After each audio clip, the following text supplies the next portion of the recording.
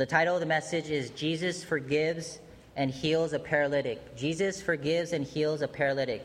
And this is a very important topic, or a very important message, because the forgiveness of sins is something that we all need, every single one of us. If you're here in this room, if you're breathing at this very moment, you need forgiveness of sins. And if you've been here for the past couple of months, you're well aware of the authority of Jesus. We've been talking about it almost every time we meet. And even if you haven't been here, you should be well aware, if you go to church, that Jesus has great power and authority. And so far in Mark, we've seen that Jesus has authority over Satan, as demonstrated in the wilderness. We've seen that Jesus has authority over the scribes, as demonstrated in his teaching. In chapter 1, verse 22, it says that Jesus taught as one who had authority, not as the scribes. We've seen that Jesus has authority over the unclean spirits, when we saw that when he commanded an unclean spirit to be silent and come out of the man in chapter 1, verse 26, and the unclean spirit had nothing else to do, no other choice but to obey Jesus' authoritative command. We've also seen that Jesus has authority over all sickness and disease, as shown in healing Simon's mother-in-law in chapter 1, verse 31, and also healing all disease and those oppressed by demons that were brought to Jesus. Jesus healed everybody, exhibiting his authority. And then last time we saw that Jesus has authority in cleansing a leper in chapter 1, verses 41 to 42. And because of all these miracles that Jesus was doing, because of his power that was displayed, people were attracted to Jesus. People wanted to see more of what he could do. And his fame continued to spread. In chapter 1, verse 28, look at chapter 1, verse 45. It says that Jesus could no longer openly enter a town. People were coming to him from every quarter. His fame was rising. He was seen as a wonder worker, a great healer. But many failed to recognize who he was. He was the long-awaited Messiah, the Son of God. And tonight, we're going to see Jesus' authority in a greater way, in even a greater way than healing the sick, cleansing a leper, and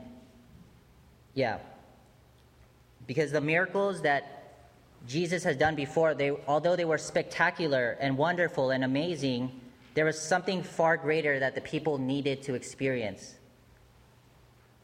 You might be thinking, what am I talking about? What could be greater than these displays of Jesus' authority in performing miracles? Let me see if I could clue you in. There's something greater than the physical miracles Jesus was doing. Take the man with the unclean spirit, for example. He was no longer tortured by the unclean spirit, but he was still just as lost in his sins. Take all the sick people that were brought to Jesus, all of those who were oppressed by demons, who were healed by Jesus. They were also still lost in their sins. Many came to Jesus for healing, not for salvation. They didn't recognize their greatest problem, sin. And they didn't recognize Jesus Christ, the great Savior. Jesus isn't just a great physician that can heal any kind of sickness. He's the great physician of our souls. What every one of us needs is spiritual healing. In 1 Kings chapter 8, verse 46, it says, "For there is no one who does not sin." There's no one who does not sin. Romans 3:23, "For all have sinned and fall short of the glory of God." And then Romans 6:23, "The wages of sin is death." And guess what? We can't do anything about our sin problem. Because God is holy and just, we know that sin demands a penalty.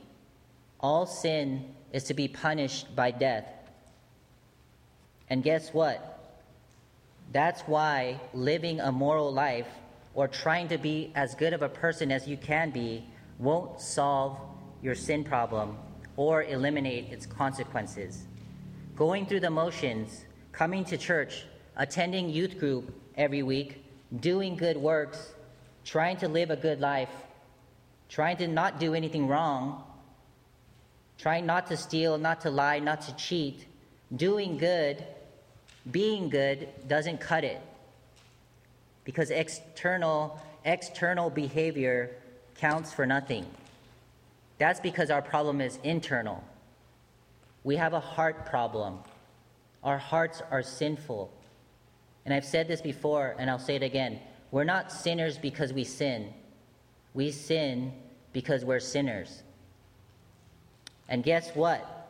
Since we're sinners, since we can't do anything to fix our sin problem, we're going to get what we deserve, which is death. The wages of sin, again, is death. But Jesus has authority to forgive sin. And if you confess with your mouth that Jesus is Lord and believe in your heart that God raised him from the dead, you will be saved. Romans 10:9. Jesus took on the full wrath of God. He paid the penalty and died the death for all who would believe in him. So you see, there's a problem that we all have, and physical healing doesn't solve it. Physical healing may make life more bearable, enjoyable, and comfortable, but that doesn't matter because unless you're saved, you're going to spend eternity in hell. So the question is, have you been forgiven of your sins? Do you know Jesus? Do you know the one who can solve your sin problem? And you may not see it this way, but it's actually a matter of life and death. Nothing is more important except that which is eternal. So in Mark chapter 2, verses 1 through 12, we're going to learn about the one who has authority to forgive sins. And I want us to consider 3 ways the authority of Jesus is demonstrated so that you would see Jesus for who he really is and grow to trust him more. So number 1, Jesus' authority to forgive sin, verses 1 through 5. It says, "And when he returned to Capernaum after some days, it was reported that he was at home." This is talking about Jesus. "And many were gathered together so that there was no more room, not even at the door. And he was preaching the word to them. And they came, bringing to him a paralytic carried by 4 men. And when they could not get near him because of the crowd, they removed the roof above him. And when they had made an opening, they let down the bed on which the paralytic lay. And when Jesus saw their faith, he said to the paralytic, 'Son, your sins are forgiven.'" So Jesus is back in Capernaum. If you remember, Capernaum was Jesus' home base. It was his headquarters. And the home mentioned here is most likely Simon Peter's home. As I said earlier, his fame and popularity continued to grow and increase after he cleansed the leper. People were amazed at his teaching. They were astonished by his miracles. They heard about everything that Jesus was doing, and they wanted to get near him so that they could be a witness to it. He was the talk of the town. He was trending. He was going viral. And we're told in verse 45 that Jesus could no longer openly enter a town, yet people continued to come to him. So now he's back in Capernaum inside a home. He's inside a house. Mark tells us that many were gathered together, so much so that there was no more room, not even at the door. You can say that it was standing room only. It was standing room only. And what do we find Jesus doing amidst this crowd of people in the house? He's preaching the word. He's preaching the word because that was his mission, because that's why he came, because the message is that important. It's that urgent. Eternity is at stake. Jesus was speaking to them about the nearness of the kingdom of God. He was speaking to them about how they need to repent and believe in the gospel. And something we can't forget is that Jesus spoke with the authority of God himself because he was God. His every word was truthful, without error, and infallible. To hear Jesus preach was to truly hear the truth and nothing but the truth. Preachers and teachers today are unlike Jesus in that way, because we're capable of speaking error. We're capable of saying the wrong things. We're capable of teaching something contrary to Scripture. But not so with Jesus. To give you an example, the only way I could stand up here and only speak truth and nothing but the truth is if I just stood up here and read to you the Bible. That's the only way I can speak inerrantly, the very words of Jesus. So Jesus is preaching to the people packed inside a house. Outside the house, we have something else happening. Verse 3 says, 4 men are carrying a paralytic, bringing him to Jesus. And this is somewhat surprising, although it doesn't show up in the text. This is surprising because in John 5, we have the record of a man who was crippled for 38 years, who was laying beside the pool called Bethesda. And we're told there in John 5 that no one would help him into the pool. He was helpless without assistance. But this man in our passage tonight, he had 4 men. 4 men, we'll call them friends, even though we're not told their relation to this man. This man had 4 friends who cared enough to help him. They heard the reports about Jesus. They heard the noise about Jesus being at home. And they believed it. They believed that Jesus was doing these miracles. They believed that Jesus could heal their paralytic friend. And they didn't just believe it. They also acted in faith out of their belief. And we see this, right? They carried their friend on a bed, which tells us that the condition of the man was pretty severe. He had to be carried. He's not able to move on his own. So you can imagine the 4 men plus this paralytic are making their way over to the house where Jesus was. And when they arrive, what do they find? They find that there's no room anywhere. There's no room for them to bring the paralytic into the house to see Jesus. The people aren't budging. The entry to the door is blocked. The paralytic needs help, but there are obstacles in the way. So sadly, they apologize to the paralytic, turn around, and take him back home, realizing that there's no way to break through the crowd to get to Jesus. Is that what they do? Is that what we're told in the text? Have any of you guys ever been in a car doing errands with your parents?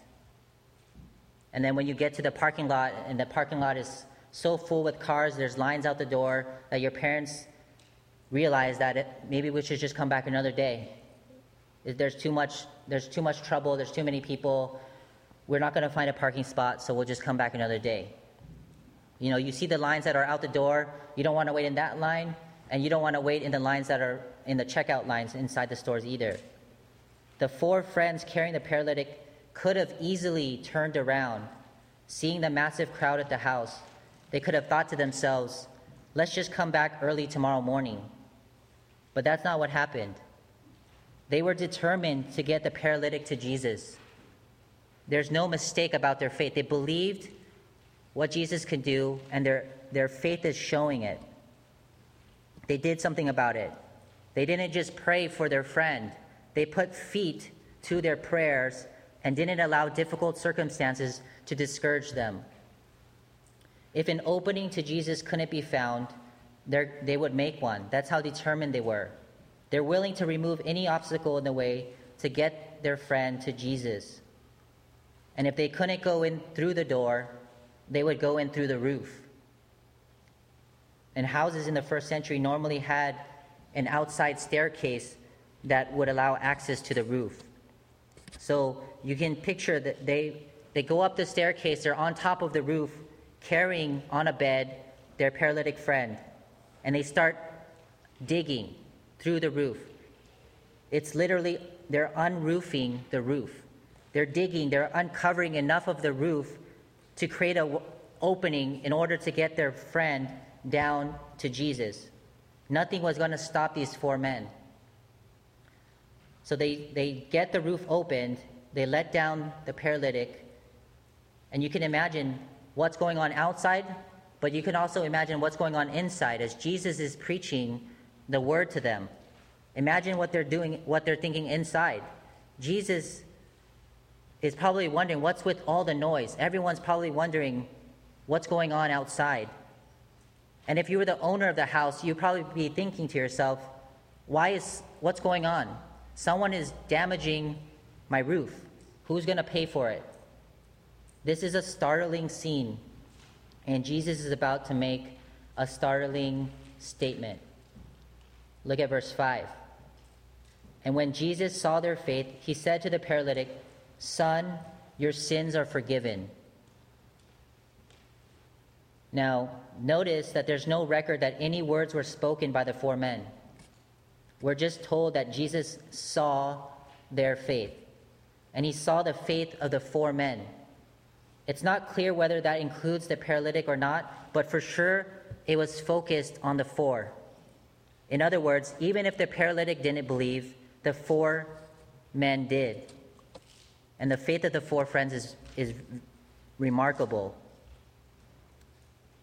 Something to ask ourselves: do you have friends who are spiritually crippled, impaired, broken in sin? And do you, like the four, believe that Jesus can help them? How far are you willing to go to help them? Jesus Christ is the solution to the sin problem, which is a terrible condition that plagues us all. And if you believe that Jesus can help them, are you willing to grab your end of the bed, tear up the roof, and do whatever it takes to get them to Jesus? The gospel of Jesus Christ is the greatest news anyone can hear. And I know you care and love your unsaved friends and family members. Tell them about Jesus Christ. Notice that Jesus saw their faith. He saw the faith of the four, but when he addresses someone, he only addresses the paralytic. He spoke directly to the paralytic and said, "Son, your sins are forgiven." For the paralytic, he's probably thinking to himself, what's this talk about forgiveness of sins? I came to be healed. But something we need to understand is that many Jews in that day believed that all disease and affliction was a direct result of your sin. And that's true in some cases, but not in all cases. That's not true. In other words, not all sickness is caused by sin. However, in this case, it seems to be connected, and we have some clues in the text that show us that. Jesus says, "Your sins," plural, which suggests that he was speaking about specific sins or particular sins rather than just the general condition of sin. Jesus saw the paralytic lying on his mat or his bed, and he went straight to the heart of the problem. Not the paralysis of the body, but the sin in the heart. Christ is addressing the man's greatest need first. So even before he healed the man's body, Jesus spoke peace to the man's heart and announced that his sins were forgiven. We need to understand our biggest problem is that God is holy and we're not. And we have to answer to God one day for how we lived our lives. None is righteous, no, not one. No one understands. No one seeks for God. All have turned aside. Together they have become worthless. No one does good, not even one. Romans 3:10-12. We're guilty sinners. We need forgiveness. But we can't do anything about it.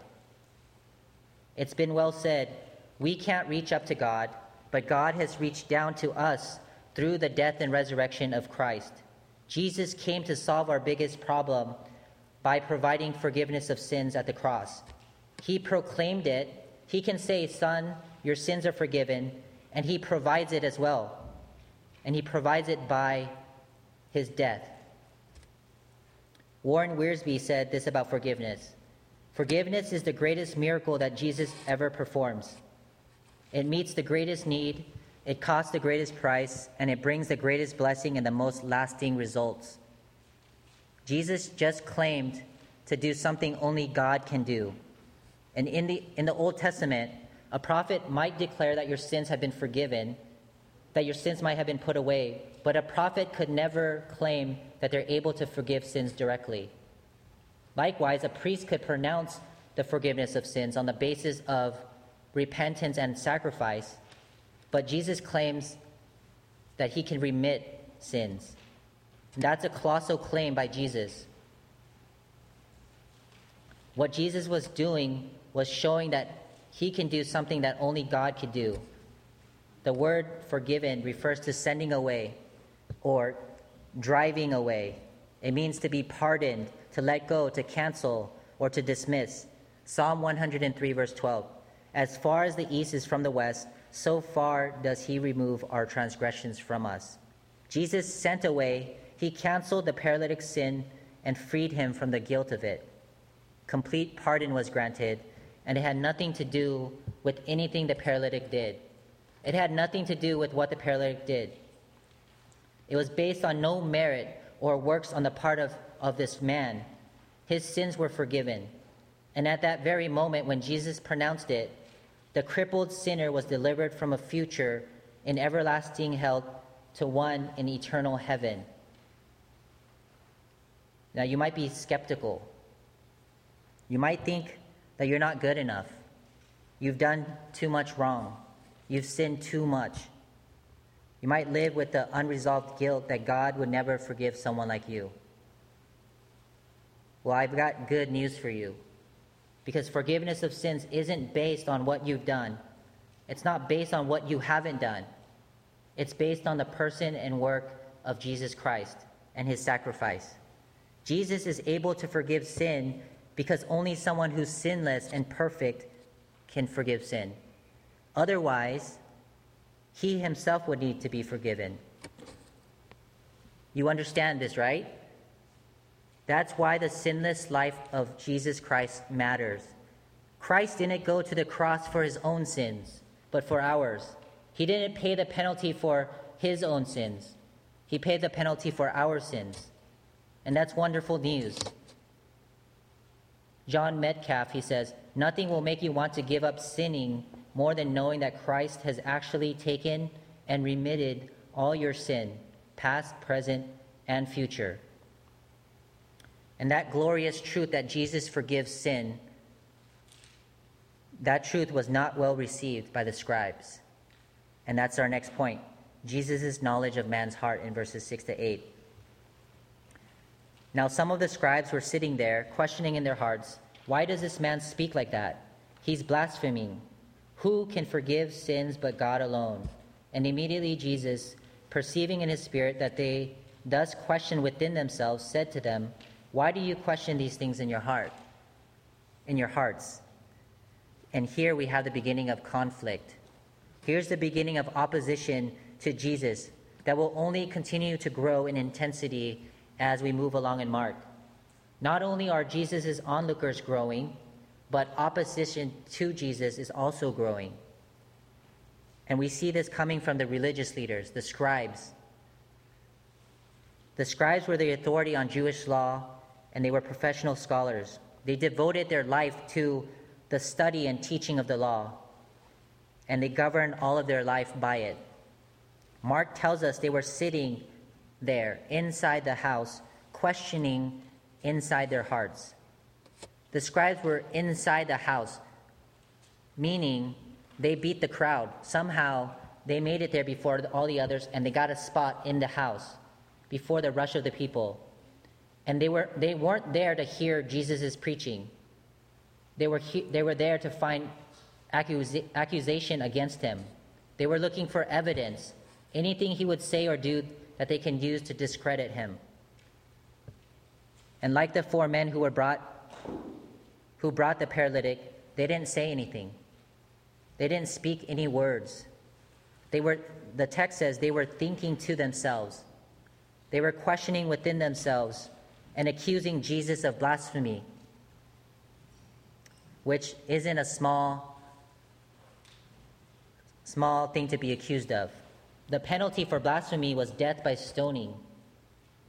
And interestingly, the charge of blasphemy is going to be what leads to Jesus' eventual execution. The scribes were questioning internally, why does this man speak like that? He's blaspheming. Who can forgive sins but God alone? The scribes were at the house for evidence, and now they're convinced that they have the evidence that they came looking for. And they're right.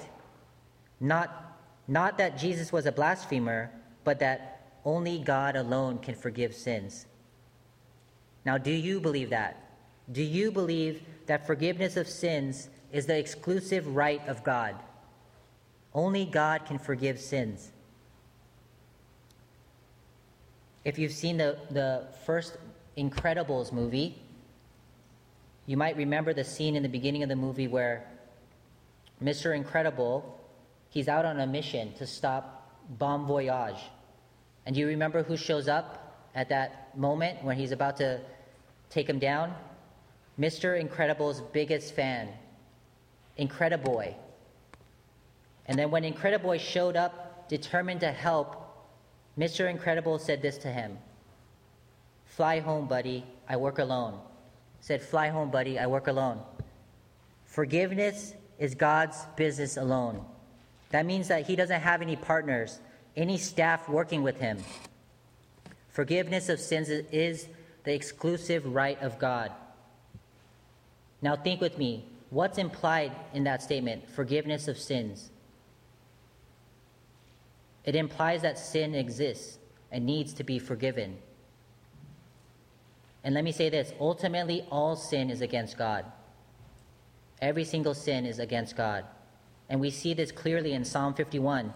David confesses his adultery with Bathsheba, and also he confesses the murder of Uriah, saying this to God: "Against you, you only, have I sinned and done what is evil in your sight."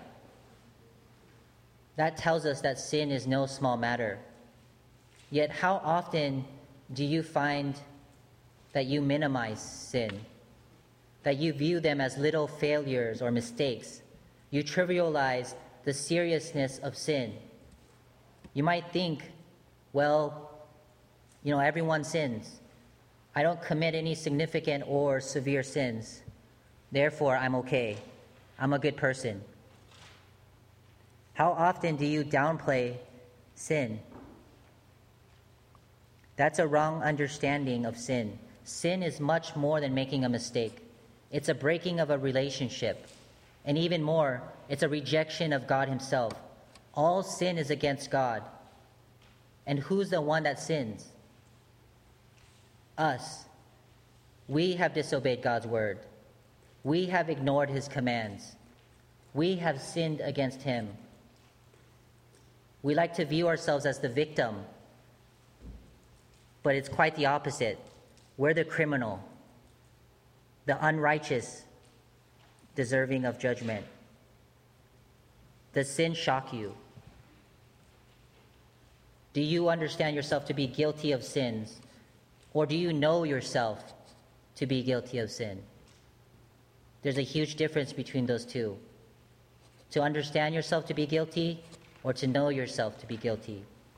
Jesus Christ came to save sinners who are by nature sinful and who by choice are full of sin.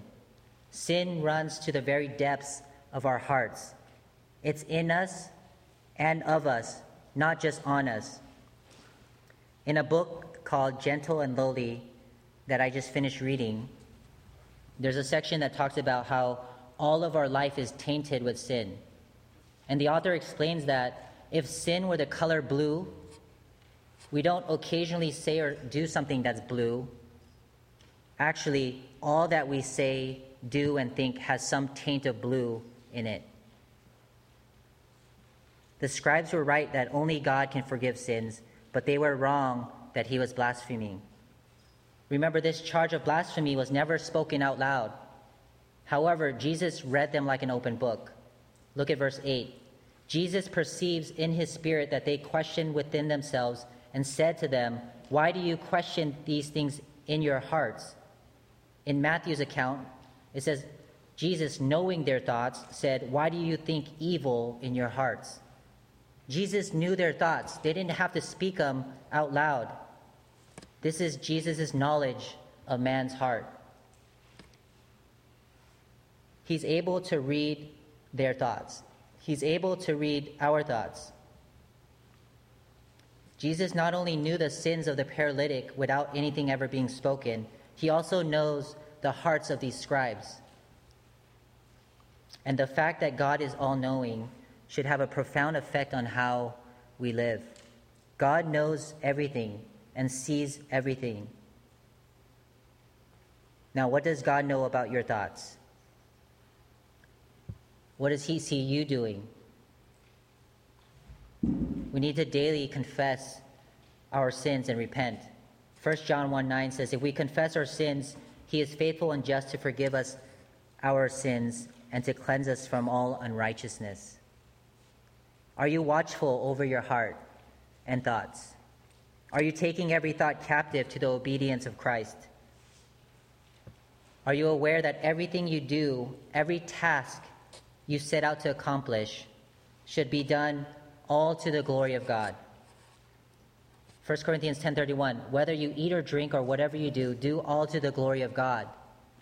That talks about sincere motives, approaching every single thing you do, approaching every endeavor with the resolve to put in the effort and preparation required to bring glory to God, to serve him fully, to give God your best in every single thing that you put your hands to do.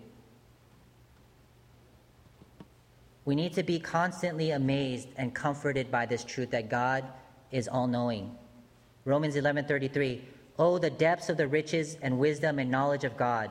How unsearchable are his judgments and how inscrutable his ways. We can be encouraged because God already knew you before he chose to save you.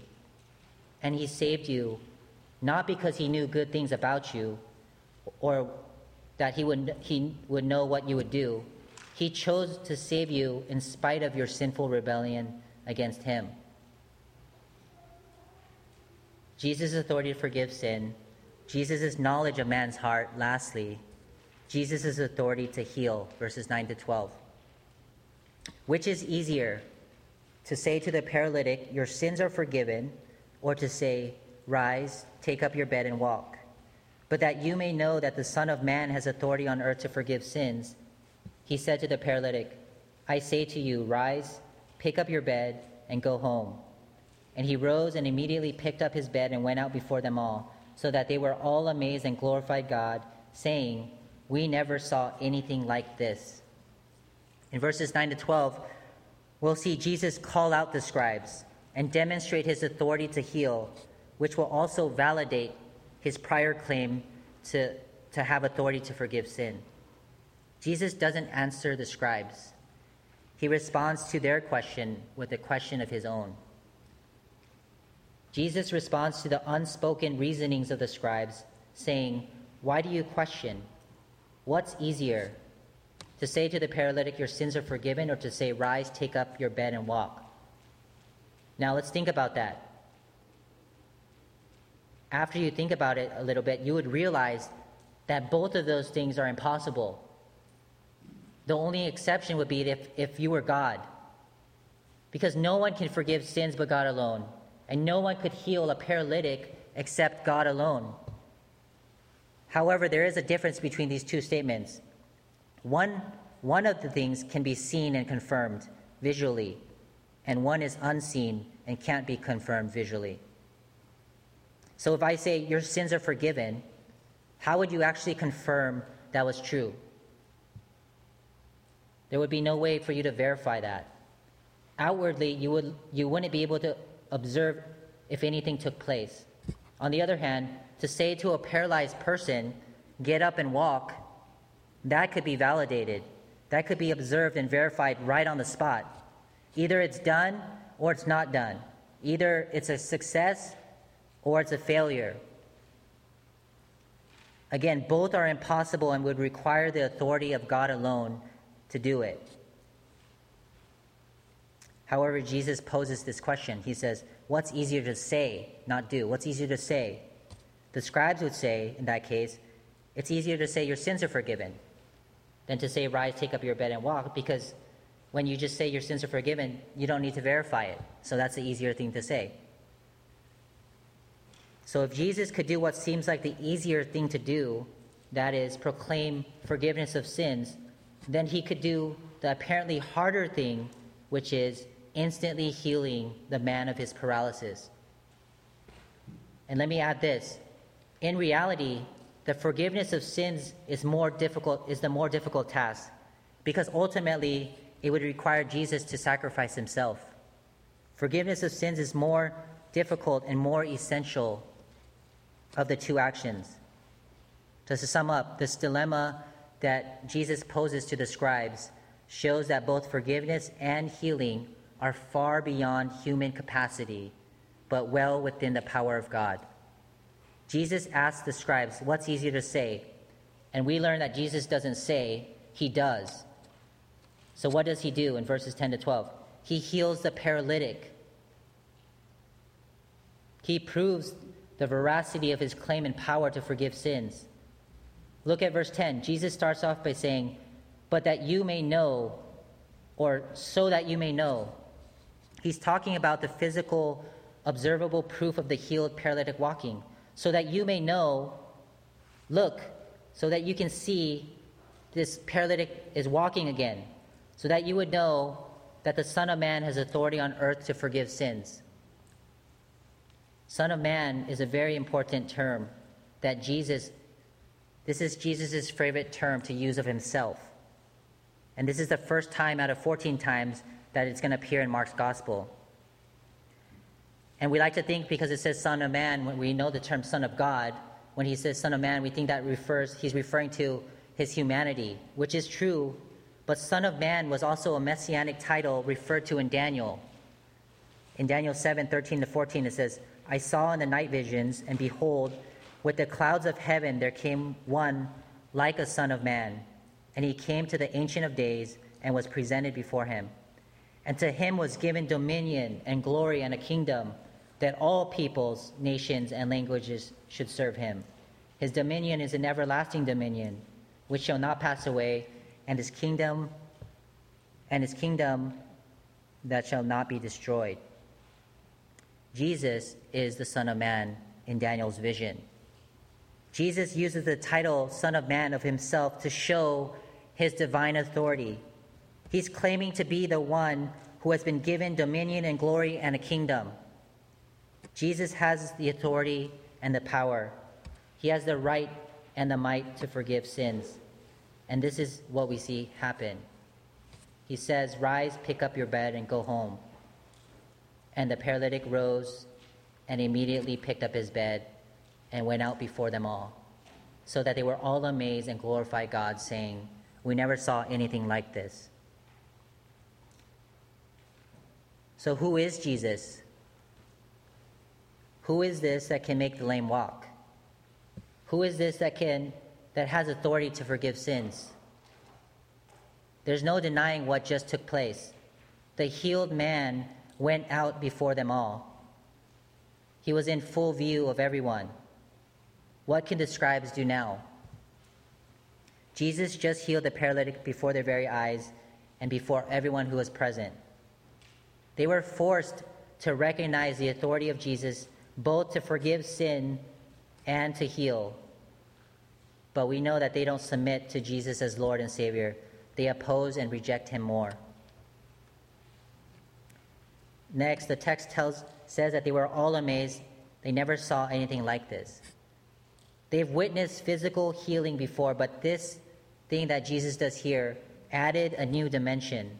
This was unprecedented. Not only physical healing, but declaring the authority to forgive sins and exercising that right. And we also have the text saying that they glorified God. That doesn't mean that everyone who was there came to saving faith in Jesus Christ. It means that the crowd gave glory to God because of what they just witnessed. Now, to apply this in a couple situations, this might be overlooked, but notice in this account the sovereignty and the providence of God over all the affairs of life. In the case of the paralytic, his affliction proved to be a great blessing. He was paralyzed and helpless. And after meeting Jesus, he was completely healed and restored to health and strength. And that wasn't the best of it, because Jesus granted him a far greater blessing of forgiveness of sins. He was carried down the roof, and he walked out through the door of the house rejoicing. We can't miss that. Without his paralysis, the paralytic might not have ever come into contact with Jesus. Without his paralysis, he probably would have lived and died in his sins. He might have never heard the words from Jesus, "Son, your sins are forgiven." His paralysis was indeed a great blessing. Who would have known that it would bring him eternal life? And if you're here tonight and you don't know the one who can forgive you of your sins, let me ask you this question. Have you sought forgiveness? Have you sought forgiveness? And if you haven't, what are you waiting for? In an instant, you can be forgiven of all your sin. You can pass from death to life. If you repent of your sins and turn to Christ, he will fully and completely forgive you of your sin and wash them all away by his precious blood. And God loves to forgive. God loves to forgive. Someone said, "There's as much joy in the heart of God when he forgives as there is in the heart of the sinner when he is forgiven." God is as blessed in giving as we are in receiving. And if you do know Jesus, do you count affliction, sickness, suffering, and trials as blessings? Can you say with David in Psalm 119:71, "It is good for me that I was afflicted, that I might learn your statutes"? We need to beware of complaining and grumbling under affliction. And remember that the all-wise God has a wise reason for every trial. Everything is meant to draw you closer to him. May you learn the lesson that each affliction is appointed to convey. So we've considered the three ways authority of Jesus is shown: to forgive sin, his knowledge of man's heart, and his authority to heal. Jesus claimed authority to forgive sin. Jesus demonstrated his deity by reading the thoughts of the scribes. He claimed authority to heal the paralytic, and he backed up all his claims. He demonstrated his divine power and authority. He wasn't less than God. He was equal with God. He was God in the flesh, and he proves it by doing only what God can do. He performed the undeniable miracle of physical healing so that everyone watching would know that the Son of Man had authority to also forgive sins on earth. Look at verse 7 quickly. The charge of the scribes was that Jesus was a blasphemer. And that's the question of all questions. Either Jesus is God or he's a blasphemer. There's no middle ground. He's one or the other. What's your verdict? Look at verse 7 again. Notice the question. It begins with this word, who? Who can forgive sins but God alone? Who? The one who can say, "Son, your sins are forgiven." The one who can say, "Rise, pick up your bed and go home," and it's immediately done. The one who has authority to forgive and heal a paralytic. So who can forgive sins but God alone? Jesus Christ, the Son of Man. Don't be like the scribes in their stubborn unbelief, not recognizing Jesus for who he really is. Go to Jesus to hear the sweet words, "Son, your sins are forgiven." Let us marvel at the person and work of Jesus Christ. Let us be overwhelmed with the truth that Jesus Christ can proclaim forgiveness of sins because he's God. And Jesus Christ also provided forgiveness of sins by dying for our sins on the cross so that we can pass out of death into eternal life. Let's pray.